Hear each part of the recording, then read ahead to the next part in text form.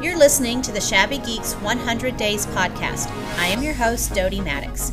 Each episode will share an EdTech tool or strategy to upcycle the teaching and learning in your classroom. It's time to upcycle learning.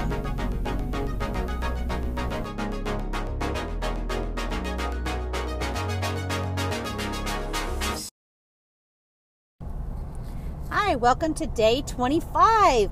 Can't believe it. We're 1/4 of the way through this 100 days challenge and my 100 days podcast.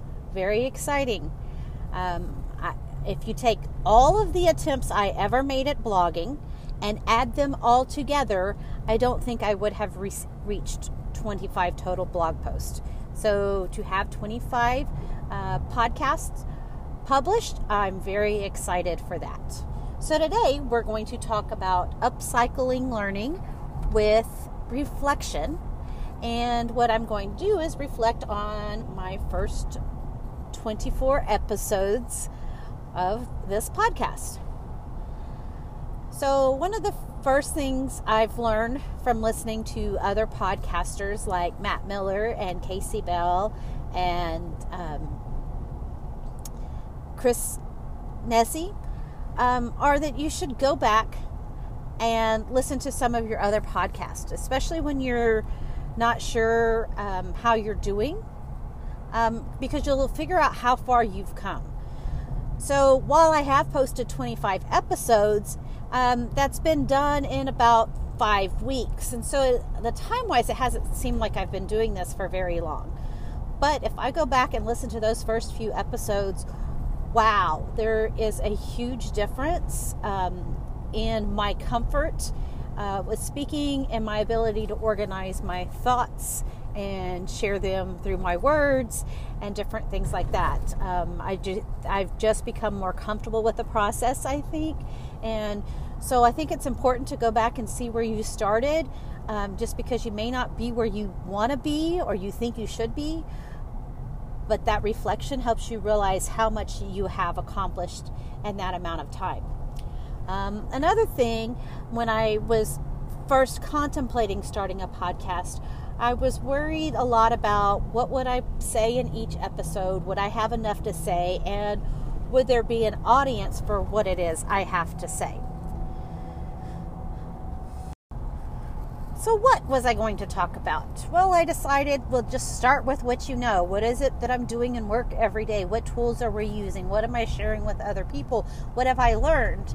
And kind of started with that. I was able to make a list to get me started, and I found that I'm adding more items to the list than I'm checking off. So I know I have a good upcoming list, a variety of things to talk about. Also in those first 24 episodes, I found myself kind of staying with the shabby chic theme and came up with the upcycle learning idea, and that I try to introduce every episode with an idea on how to upcycle learning.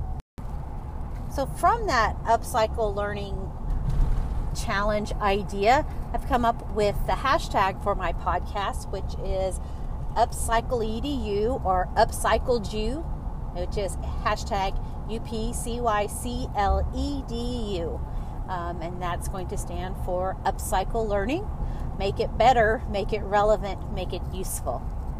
And we'll continue with that as we go on this journey of this 100 days podcast. I was also worried about, would anybody care about or need to hear or want to listen to what it was I had to say. And this is a reflection, so I want to be honest and say I have some listeners, and I'm very excited about the listeners I have, and I want to grow more. And it's nowhere near the number of listeners I would like, but in all honesty, that hasn't discouraged me much, because I found that I like this podcasting process so much that who's listening, well, it's important and nice. That's not necessarily the reason why I am doing this podcast. I'm really excited to get to go to ISTE next week and have a podcast, be a podcaster, and be able to interview people and share those ideas and share what I learned through this podcasting platform. So that to me is what's exciting. And I think as my podcast grows and I develop as a podcaster, that audience building will become a focus later on. But right now my focus is making a quality product. So one of the things as I reflect on this that I want to tackle next in my podcasting is having other people participate in my podcast.